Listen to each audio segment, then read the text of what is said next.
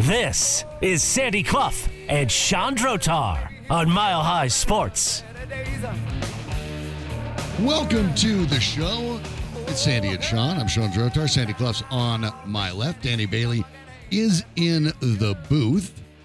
The Denver Broncos have, for them, essentially, Sandy, the playoffs start now. These are all elimination games, realistically. And it may very well be that they could win all three and the tiebreakers aren't going to go their way. In fact, it is more likely than not that that is the case, even if they win out. Yeah. But you want to take your shot. It's close to 50-50, but I think it's Barbecue just isn't on just the other side of 50% as far as their chances of making it. No, it's just that I think you'll probably, in the ensuing 3 weeks that close out the season, you won't see a scenario where everything breaks right or everything breaks wrong. It'll be a mix, and a fascinating mix at that, because I think our bottom line notion going into Week 16 is that only 6 teams have been officially, absolutely eliminated. Even the New York Giants, who according to a lot of metrics are the worst team in the NFL, their record is 5-8, and they have not in the NFC been officially eliminated from playoff contention. So there are only 6 of those. Even more strange to me, at least, is that one team out of 32 has clinched a playoff spot and a division title. That's it. One. That's San Francisco. Baltimore's clinched a playoff spot, but not first place. Not yet. They're close, but not yet. Dallas and Philadelphia are fighting for first place in the NFC East. Both will be in the playoffs, but either one could win the East. It is mathematically possible that the Miami Dolphins probably won't miss the playoffs, but certainly mathematically possible that they could go from being in contention for a number 1 seed and a division title winner all the way down to number 7 as the third of 3 wildcard teams. It is possible. So that's what we're talking about. Miami's the best example of the range of possibilities, because Miami certainly could finish first overall in the AFC. There's a tiny chance they could miss the playoffs. But there's probably more than a tiny chance that they could drop all the way from where they are now, which is second, all the way down to 7th, and have to play on the road throughout the playoffs in some cold weather sites. You know, Baltimore, Kansas City, places like that. That's the scenario they could be facing. So it's wild. It's a lot of fun. It'll be totally unpredictable. These next 3 weeks will be as unpredictable or even more unpredictable than the first 15. Let me give you at least for Broncos fans, if you're wondering how this week should go and you're looking kind of who to root for, basically, here's how it goes. Now, obviously, the Broncos have to win. And if we're just going to take the odds, the calculations, the New York Times does a really good job of actually, you can see how the swings change out. Obviously, the Broncos playoff odds have a 43% swing in one direction from the negative to the positive if they win. So, I mean, right. That's got to be the biggest. You have to win. The games that affect them, there's not actually all that many that affect them, because there's a lot of games over in the NFC, and a lot of the teams don't matter. But you would love to see, as in the game tonight, right? No consequence. It's small. In Indianapolis over at Atlanta, and Kansas City over Las Vegas, those would both swing at 3%. Now, it's weird to thinking Indy winning. How does that help? Well, because as you talked about, things are a little bit tight and strange, right? So there are certain tiebreakers that other teams have with other teams that could benefit the Broncos when they're matched up. So those would be the other two. Now, Miami and Dallas, that is a 4% swing. Oddly, again, it is better for Miami to win that than lose because of the challenges with the way that it works for Buffalo, of whom Denver has the tiebreaker over. Pittsburgh beating Cincinnati would improve their odds 5%. By the way, Jamar Chase not going to be able to play, the shoulder injury keeping him out of the Pittsburgh game. And then the next two, obviously, as you can imagine, both give about a 7% a swing either way. Cleveland over Houston. As you can imagine, that matters because you don't have the tiebreaker against Houston, but you did beat Cleveland. Tampa Bay over Jacksonville. You need just Jacksonville to lose. Each of those to be about 7%. The big game, of course, the Buffalo and Chargers game. The problem is for the Broncos, there's no way you'd like Buffalo's the Chargers to win. Yeah. That would improve your chances by 12%. Yeah. Were the Chargers to win, but here's the trick here. Happening. No. Keenan Allen is also not going to play. To add injury to injury and insult. How about this? Over at The Athletic, Austin Mocker does a good job, kind of consolidating a lot of the betting together and kind of running it through some computer simulations, looking at the odds. The Chargers and Bills, the Bills are favored by 12.5 points over at BetMGM right now. 12.5. Is that all? Well, yeah, Austin Mock has it. Says that if you were to bet that, you'd win 79.8% of the time. Now, you think it's going to be a blowout, and it probably will. The over-under is 44. Not a huge number for a lot of NFL games. But I might take the under on that one. The odd, yeah. And so would Austin Mock. He said only a 20.2% chance that the over will hit because the Chargers aren't going to be able to score behind Easton Stick and whoever's behind Keenan Allen. And the Bills are going to be able to get enough of a lead early on that they're just going to be content to keep it on the ground and hand it to James Cook and get out of the game without injury. So with the Bills likely winning that's one that's problematic for the Broncos. The bright side, of course, is that the Broncos do have the direct head-to-head against the Bills. But that's kind of what you're looking for. So ideally for the Broncos, as strange as it sounds, you want the Colts to win. You want the Chiefs to win. You want Miami to win. It seems counterintuitive, but that's actually the case. You'd like Pittsburgh to beat Cincinnati. Sure. Yeah. Cincinnati is the one that's a little scary right now. Cleveland and Tampa Bay beating Jacksonville, and then you'd like the Chargers to beat Buffalo. But you might as well just move on from that because that ain't happening. Although even if Cincinnati wins 3 straight, they can't finish ahead of Denver if Denver wins 3 straight. Correct. Because they're all conference games. And right now the Broncos are 4-5 in conference play. And one of the few teams over whom they have the advantage in conference play is Cincinnati, 3-6. So Cincinnati can't do any better than 6-6 in conference play. The Broncos could get to 7-5 if the Broncos win out. So with respect to Cincinnati, the Broncos can stay ahead of them if they take care of business. Right. But the idea would be to, of course, bring them a game closer potentially because obviously you'd like them to lose. Pittsburgh and the Broncos both 7-7, or they'd both win. Right. Both well, be 8-7. There's got to be a tie for a tiebreaker. Cincinnati would be 8-7. You'd start. That's right now with the Broncos losing last week. Your best hope is to be in a big old clump of teams that are 8-7.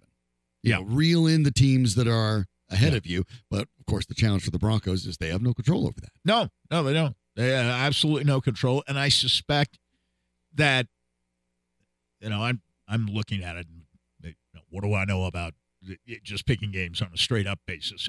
I'm under 64% for the year on that, which actually this year, as wacky as it's been, I think not 638 percentage is pretty good, and 56% against the spread is actually a lot better than I expected. You're pretty good. But you're not going to keep doing that. You're not going to do this show. You're going to go join Brent Musburger in Vegas. Host that stuff. I don't think I'll quite measure up to that. But, I think,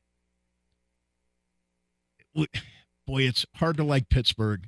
In other years, boy, Pittsburgh are getting 2 points at home at this time of year. Yeah. Mike Tomlin, you'd take him every time, even with a Kenny Pickett at quarterback.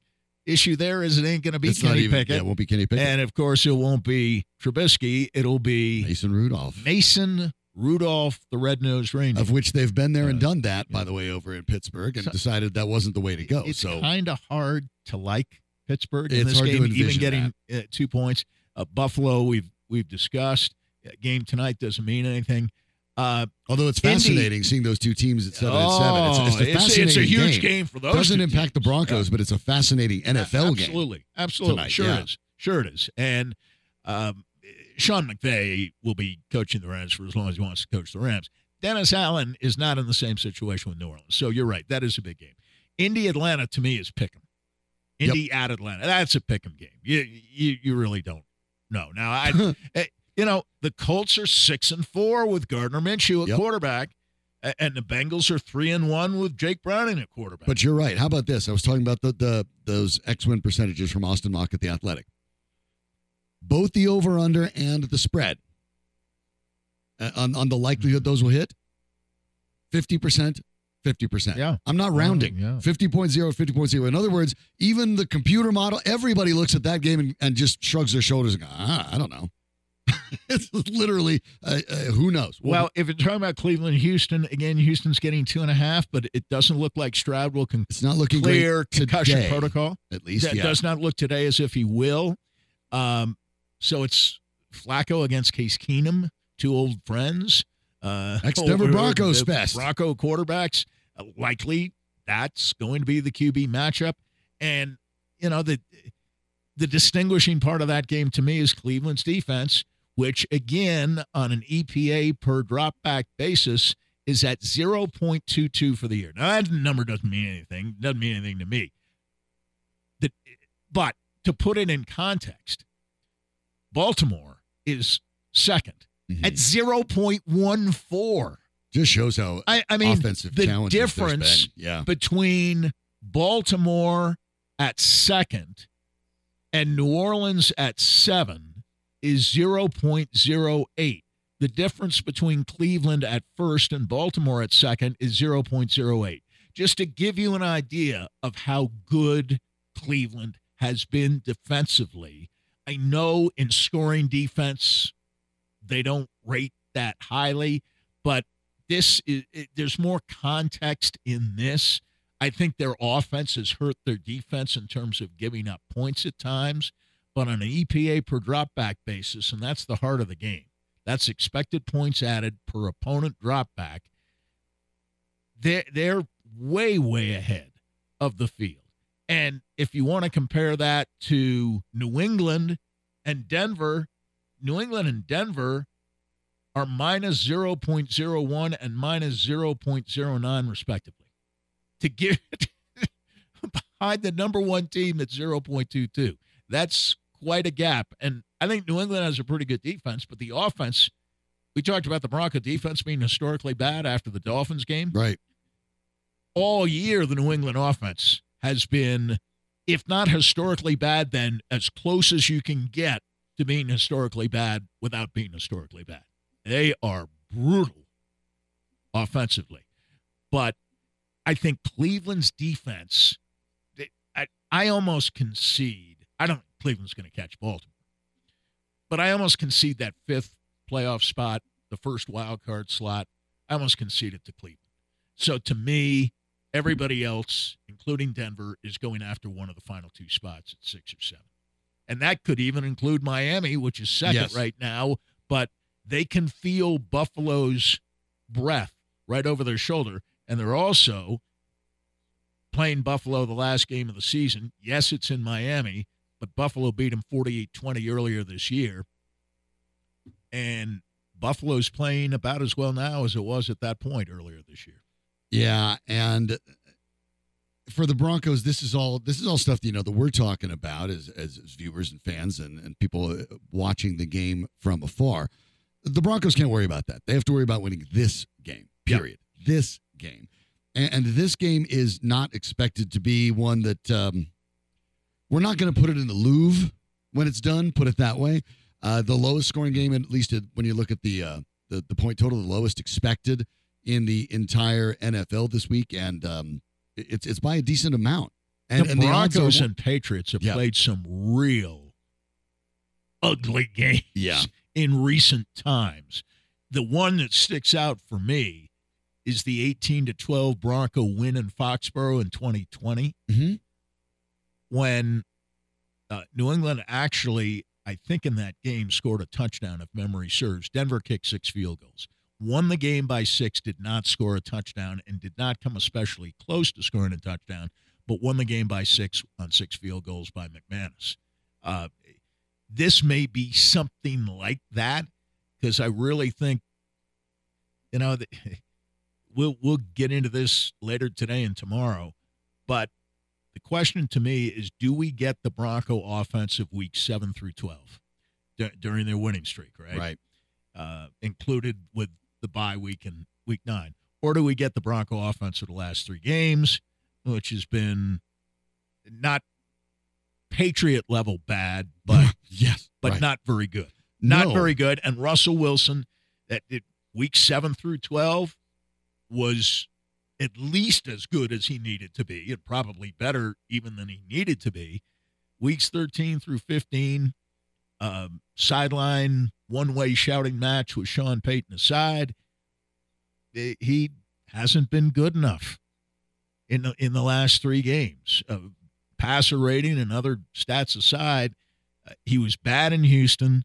The Chargers are kind of a walkover. And his rating wasn't bad the other night, but by the way, the latest theory is that it was an accumulation of offenses over the previous 3 weeks that set Sean Payton off against Russell Wilson. Got it. There was no specific incident. This is about the 4th or 5th version of this that I've heard now, and I'm not putting great credibility in it, but it's as good as any of the previous versions, that he just blew his stack. He had already yelled at the officials. He saw Wilson, got triggered again, and it was just a build-up, again, of an accumulation of offenses in Peyton's mind that Wilson, in particular, and the offense in general, had committed, and failing to get more than 3 points out of that goal-to-go situation, which has been a problem for the Broncos all year. That just set him off, and Wilson was standing there, as was Davis Webb, and they got the brunt of it. Wilson certainly more than Webb. Wilson said yesterday that he didn't pay much attention to the hullabaloo about it, pointing out he was there. So no one's going to talk about it. But at this point, he will never react to that stuff. At this point, after being yelled at now multiple times, we've seen it. Peyton's blown up. It's the holidays. The Charlie Brown Christmas special gets played all the time, right? I go back and I look at that clip, and I watch Peyton going ballistic and Wilson just standing there stiff as a board staring at him. And I have to imagine if I'm Russell Wilson, all I'm hearing out of Sean Payton is the trombones, right? Yeah, the teachers and adults exactly. had, right? Yeah, I mean, I've got to figure that's what Wilson's hearing. Peyton talks and it's just, and then he waits until his mouth stops moving, and then he just goes and sits on the bench. I mean, it's not really meaning anything at this point. And that's one of the things we've talked. Yeah. There you go. Exactly. That's exactly. Danny Bailey with it. That's Just- what just Sean Payton noise. probably sounds like to Russell It's Wilson just noise. at this point. I do want to make this point, and then I promise I will leave this subject alone forever and ever. Well, Ever? and I don't know, Hardly maybe ever. not. Ever. Okay. Maybe the postseason, post-mortem, we'll perhaps get into that again. Had my outcast in my But head there. good for for Nick Kosmider today in his piece in The Athletic. Late November, one day after the Broncos dominated the Browns to claim a 5th straight victory, the height of their season. Right? That was the big moment. Sean Payton was asked about the quote-unquote off-the-charts numbers that Wilson was producing in the red zone at the time. Wilson, at that point, 11 games into the season, had thrown 17 touchdown passes. Remember that? I think we talked about that. We did talk about it. And 0 interceptions on plays inside the opponent's 20-yard line. That came after a 2022 season in which Wilson had thrown only 16 total touchdown passes in all parts of the field. The 116.7 passer rating Wilson posted on red zone plays through Week 12 was the second best mark in the league. The Broncos had improved to 6-5 after a 1-5 start, and at least on the surface, their quarterback was cooking in the most critical part of the field. Okay. But Peyton, writes Kosmider, was not interested in passing out flowers to the quarterback on the eve of his 35th He hasn't been birthday. interested in passing out flowers at any point. Right. But I had forgotten this quote. He cuts off the question, which is a common Peyton tactic. Also that, yep. All right. Let's back up a second. Those first words. We haven't been good in the red zone. We were good in the win against the Browns today, but we haven't been this season. We were near the bottom third of the league as a unit. It's an area that we consistently have to work on, pay attention to, and improve in. And Kosmider concludes the implication was clear. The raw individual numbers are only part of the equation. For a quarterback inside Peyton's system, the performance of the unit and the quarterback's success or lack thereof in piloting the unit is the basis for his evaluation. And that's why I'm advancing the theory that even during the best of times, Sean Payton was dissatisfied with Wilson in particular and the offense in general, even in the red zone, where during the 5-game winning streak, the Broncos were terrific. The implication that at least what he is insinuating there, to me makes sense what Kosmider's insinuating, that Payton is concerned about the overall performance of the offense. That's fine. What I think is fascinating, and I asked this earlier this week, is there any part of the offense the quarterback is not responsible for? Is the quarterback responsible for making sure that your right guard lines up on sides? Is the quarterback responsible for making sure that there's no penalties? Is the quarterback responsible? And I would argue I don't see how you could make it that way realistically, but Sean Payton at least seems to believe that, well, the quarterback's in charge of all of that, so that's the guy I'm going to yell at. The question here is, with 3 games to go, you talked about how important it is for this offense to get better. How does it get better? How can it get better? What does it look like? We'll break some of that down and talk about it next from Mile High Sports.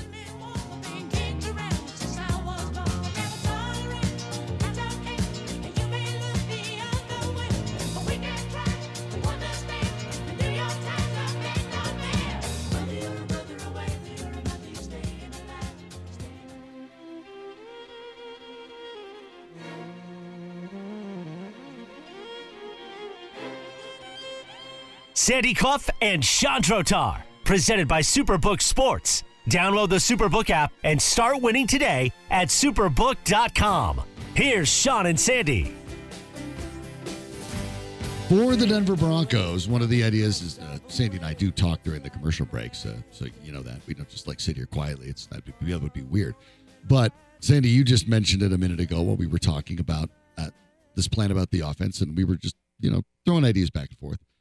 You had a very good point. The Broncos' offensive line has been improved. It's been together the whole season. Cortland Sutton has had a year in which he's looked far better. Second half, he's been great.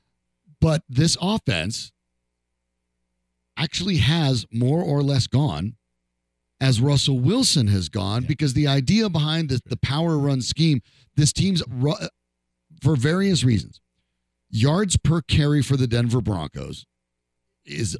It's not pedestrian. It's abysmal. It really is. It's bad. For a team that's expecting to power run, it's not a good running team. It has basically been, strange as it is for a quarterback that seems like only half the time breaks 200 yards per game, it has been an offense that has essentially gone as Russell Wilson goes. Yeah, it is. And I'm guessing that eats at Sean Payton, that he knows, at least offensively, things are going to go according to the way Wilson plays. Not some genius play calling. It's not anything like that. His scheming, his staying up to 2 a.m. That's not making a difference. Looking at as much tape as he can. It isn't going to make a difference, because Russell Wilson's fast asleep, I'm sure. Early in the year, when the defense was playing poorly, obviously that was making the difference in an awful lot of games. And it wasn't as much apparent that that's the case with the offense, because the defense obviously was so problematic that you would look at the defense and say, okay, well, here's a problem. But not that the defense is more or less, and I do include the Houston game. I do throw the Detroit game out, but Detroit's actually quite good, and you were on the road 3 games in 13 days. More or less, the defense has stabilized over the latter half of the season. And as a result, then you can kind of take the offense on its own merits, and it has been rather apparent that, yeah, it's in games where Russell Wilson has played especially well, efficiently and effective, the Broncos have won. In games in which Russell Wilson has been just average or worse, the Broncos have lost. And it's not as if the Broncos, quite frankly, and I guess, we should probably look at that. Tell me how many times this year, Sandy, and I don't recall very many. I could probably count it on my fingers. How many times the Broncos have run an offensive play where you actually stopped or took a note and said, wow, that was a really creative alignment, or that was a really creative play design? I chart games. I still do. Out of force of habit. I just have always done it. And I've done it for 44 years here, going on 45. And I think it's fewer than 10 times. I do for me. it, and I don't remember. I don't chart every single play the way I used to. I do put little stars by certain ones. But I star them up, and I use the different colored pens and the whole shoot match, and I don't remember any play of significance this year being attributable to the play design or the play call at a particular You're not time. watching Mike McDaniel type stuff where you look and say, wow, really. I hadn't really seen anything like that. Or, wow, that's Not a totally really. different wrinkle. Hey, that's a formation I haven't seen all year. No. That's kind of a motion I haven't seen all year. No, it's pretty vanilla. It is not it's that pretty different, vanilla. Sandy, than and what I'm not teams run saying in the that's preseason. bad.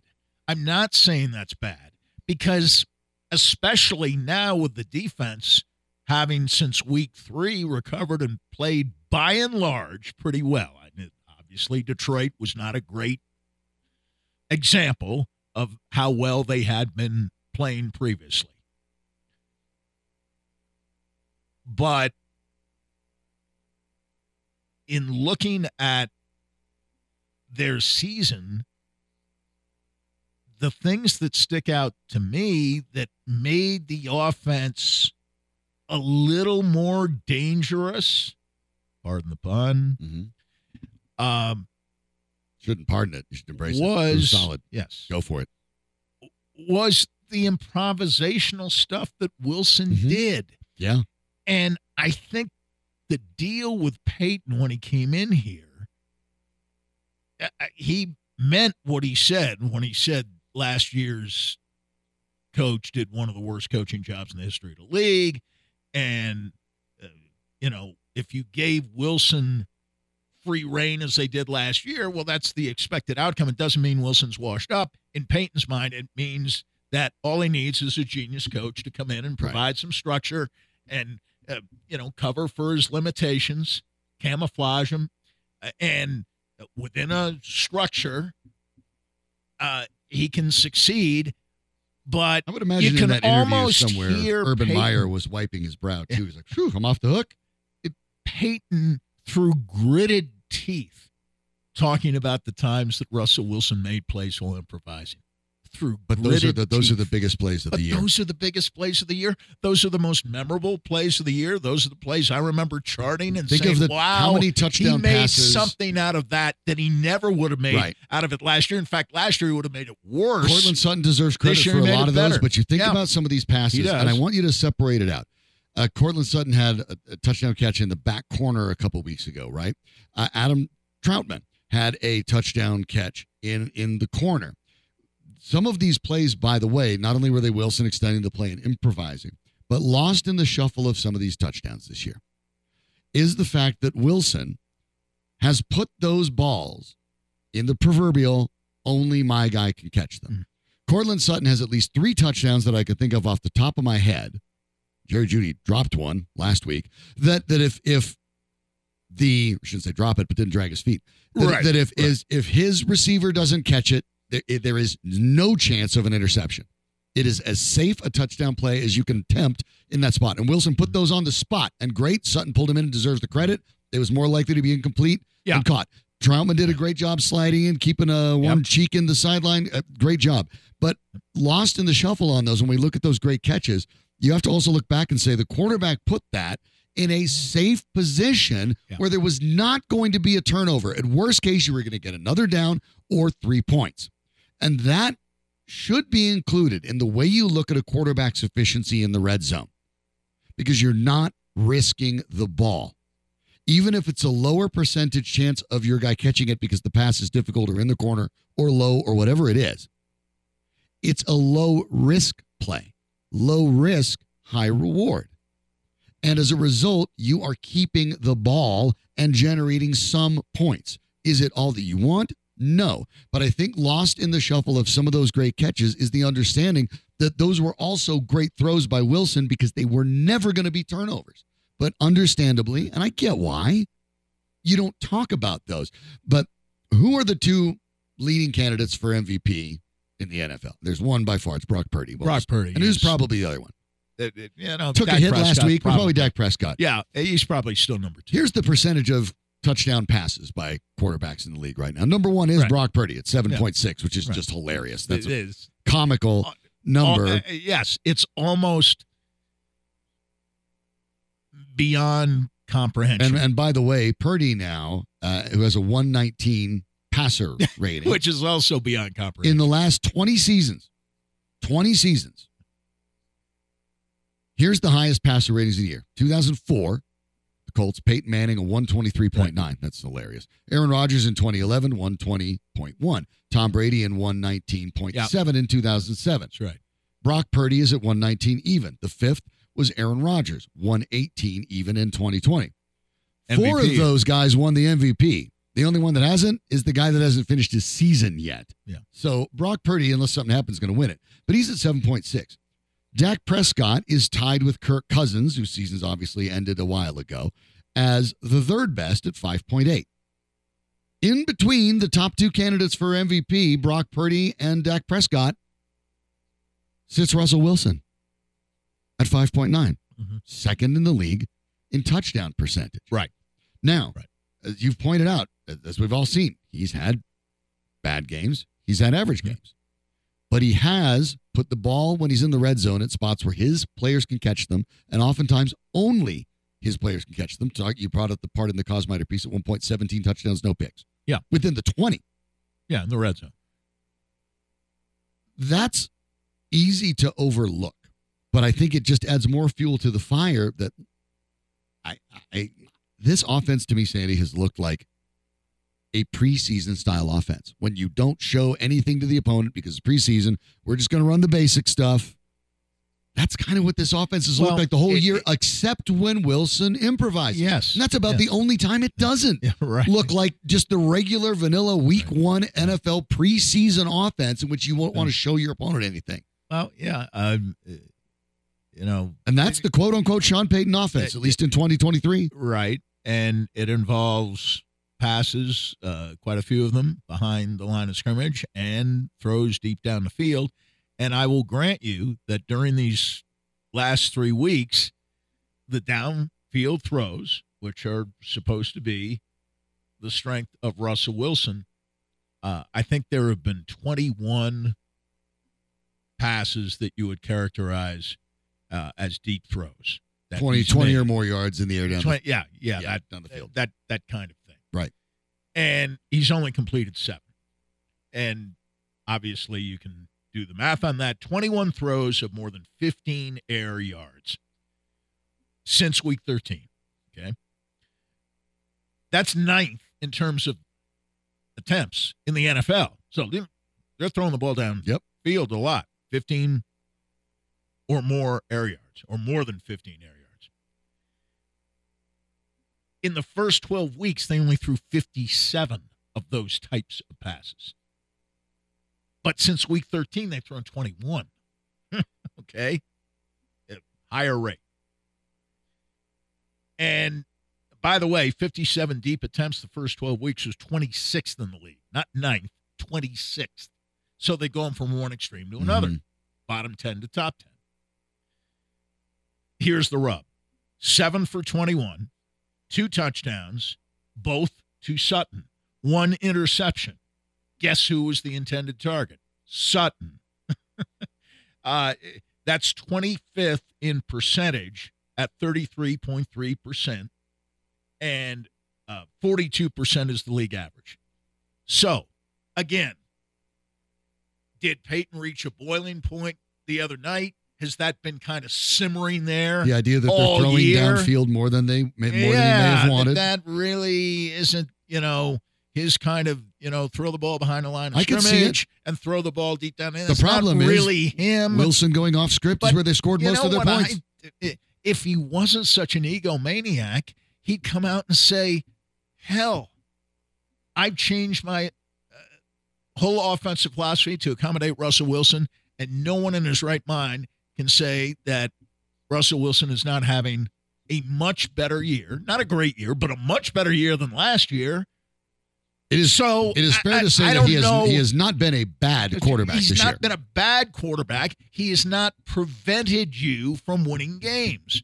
I mean, he didn't give up the 70 points. It wasn't like they turned the ball over 5 or 6 times in Miami that day. Miami scored 10 touchdowns, and most of them were scored on fairly lengthy marches, or not lengthy in terms of time. I mean, a lot of them were 3 and 4 plays for 70, 75, He's also your yards, leader. That's not on him. He's your leader in rushing touchdowns. Right. And he's only 2 yards away from being second on the team in rushing yards. Isn't that amazing? Isn't that amazing for a guy who's now 35, started the season at 34, he's now 35. I think that's impressive. Laudatory, shout it from the mountaintop stuff, no. But, the egomaniac reference is that I think this guy, Peyton, in his own mind, thought, as some perhaps overly enthusiastic prognosticators did, that Wilson would go from being one of the 10 worst quarterbacks to one of the 10 best under Sean Payton. And Peyton's ego is big enough to accommodate that kind of projection. He didn't mind hearing that. I promise you he didn't mind hearing that. Well, as we've, I think, established pretty much throughout the season, he hasn't been top 10, but he hasn't been bottom 10. No. Far from top 10, but also far from bottom 10. Basically a middle-of-the-pack guy. Some of the stats are excellent. Passer rating, touchdown percentage, terrific. Others, quarterback rating of 50.0. That's by definition average on a system that marks between 1 and 100. 50 is average. 50.0 is right in the middle. So there's some things to like. There's some things, I think the fumbling probably bugs him. But sure. How many times did, by extended plays, he save plays and make game-winning plays? Touchdowns. I think of the Buffalo game in particular. And without that win in Buffalo, we're not even having any conversation. We're not even talking playoffs. about any of this. You're exactly right down Jim Mora's alley. Exactly playoffs? right. You're not going to playoffs with 3 weeks to go just because they haven't been officially eliminated? Just north of Buffalo, give or take, is Toronto up in Canada. Give or take. It's north. It's rough. It's roughly north. Not directly north. Yeah. Yeah, because it's in Canada. Great White North. Look, I'm working on a segue here, okay? It's like Thursday. It's getting near the end of the week. We'll Throw me a bone, man. Yeah. The Nuggets won in Toronto. They won easily. We'll break it down next on My Life Sports.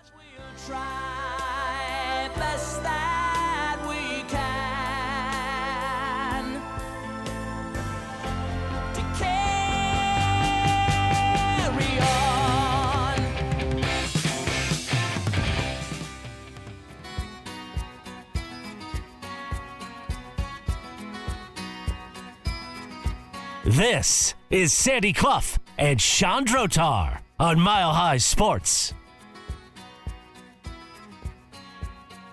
As Sandy predicted, of course, a lot of people predicted, but Sandy, you suggested that the Nuggets would not have much trouble with the Toronto Raptors, and basically they did not. 113-104 makes the game appear a little closer than in actuality it was. The Nuggets had it under control for the vast majority of the game. Nikola Jokic, 31 points, his first time ever scoring 30 against the Raptors. Which means he's now hit 30 or more against every team.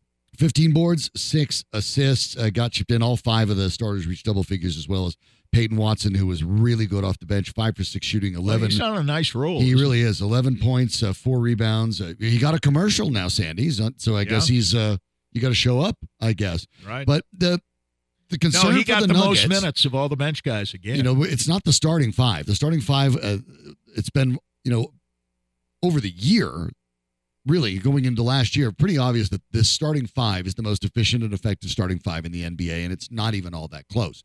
They play in an excellent concert. They do just about everything you want them to do. The question was the bench and Watson's maturation. We know about Christian Brown, and the scoring can run hot and cold with Brown, but the effort is always good. The defense is good.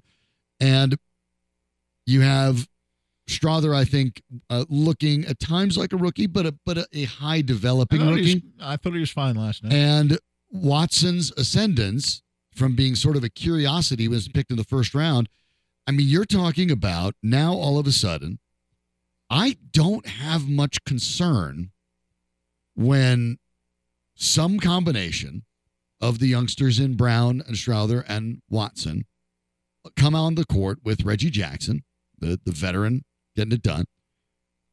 And now you're 9 deep. And I don't really appear – most of the time, those guys don't – actually playing 10 guys. They are now. playing 10. Zeke Naji had 10 minutes last night. And they don't appear to be overmatched. Now, are they leaking points a little bit? Yes. A little bit. But not as bad as we saw this time of the year with last year's bench. Oh, no. And it's that's actually ahead of pace compared to last year's bench. You know, people remember the bench from the playoffs. And, okay. That was very late developing in the season. But people forget, especially during the first half of the season, how that bench the Nuggets really lose double-digit leads other than in Bruce instance. Brown. And Bruce Brown, the second half of the year, was not quite as good, but the other guys got better. He started to play Christian Brown, he being Michael Malone, a little bit more. Brown, I thought, settled in nicely. And with the exception of a couple of games where he was benched in the finals against the Lakers, in the conference finals, he ended up playing Brown more than he did Jeff Green by the end of the playoffs in the NBA finals.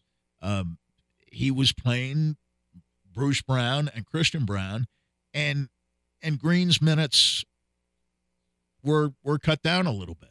And that's what people remember. But at this time last year, the bench was, I mean, it's my goodness. How much of our lead are we going to lose, or how much of the deficit is going to grow with Jokic on the bench? And it felt like a foregone conclusion. You don't really think about that. I mean, they won by 9. Jokic was plus 15. So that means in the 10 non-Jokic minutes, they were minus 6. But a lot of that came at the end, which is basically garbage time. The last 5 minutes, they were way ahead, double digits ahead. And Toronto closed and made it look like a closer game than we all know it was. And what I like about it, too, and Toronto's not a very good team, but Scotty Barnes went off, had a terrific game last night. 30 points, 10 rebounds, 5 assists, a block.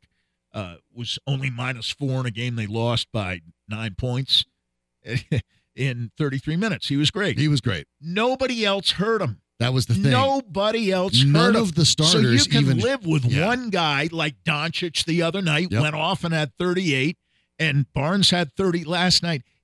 They're both easy wins for Denver because nobody else hurt them. Siakam, Anunoby, Pirtle, Schroeder, they none had of them. below average games. Below 50% shooting. Starters beyond Barnes. Right. Barnes was effective. The Nuggets defense held the other guys to poor shooting nights. Siakam, I guess, came the closest, but he still took 16 shots to get 18 he took a points. lot of shots. So that's not a good ratio. And he was minus 17 in 36 minutes. Right. I mean, he's a good player, but he was not performing up to standard last night.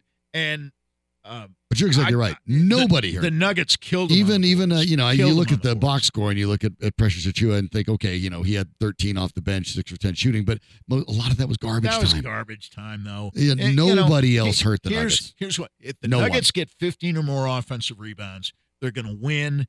And in combination with that, 29 assists against only 8 turnovers, when they're as efficient and as physical and frankly dominant on the boards, 15 to 10 on the offensive glass, which is the number you look at, then you can make 3 free throws and still score 113 points. And they shot 3 for 7 at the line last night. They didn't shoot a free throw in the first half, and they were up, 61-44 at half. Yeah. Didn't shoot a single free throw in the first half. Toronto didn't shoot a lot. 7 free throws the whole night. They took 7 free throws to Toronto's 13, made only 3 of them. Didn't shoot the 3-ball great. I mean, by their standards, 12 for 33. That's around average. But the Nuggets always win when they're 40% or better. But the key numbers for Denver, a decent shooting percentage from the field, 3.5 to 1 plus assist-to-turnover ratio, and 15 or more offensive rebounds. That means they're engaged in every way that they should be. And as I said yesterday, I don't care about scoring averages. Porter had 12 last night. I have no idea what Porter's scoring average is, and that used to define Porter. Right. Even in Porter's own mind, that defined 16.3, by the way, is the actual okay. number. Yeah. But he had 12 last night.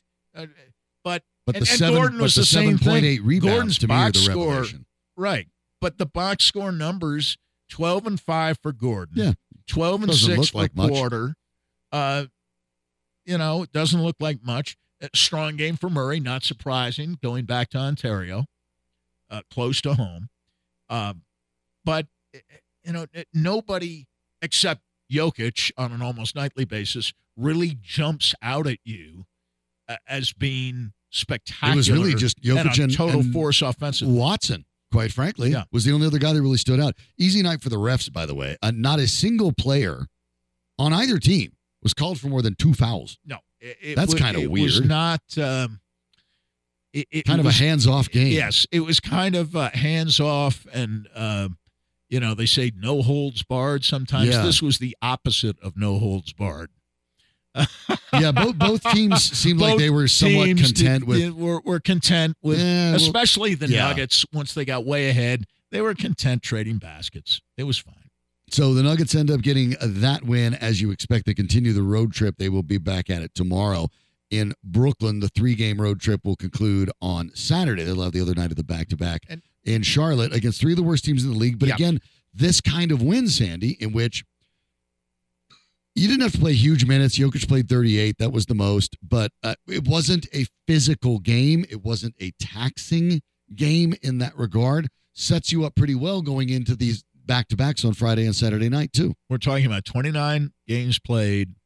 That means 53 are left, if my math is correct. It is. I think an appropriate time to look at where the Nuggets stand overall. Basketball References standing. Most reliable stat is the simple rating system, which takes into account a number of factors, including the difficulty of the schedule. The Nuggets are 5th. Their offensive rating, they're 8th. And defensive rating, they're 11th. That's across the board grid. Yeah, they're in very, very good shape. We'll see how they continue on this road trip. We'll talk more about the game in Brooklyn tomorrow, but we turn our attention to the Denver Broncos. Regularly down at Dove Valley is Chris Thomason, the Broncos reporter for the Denver Gazette. He will join us next on Mile High Sports.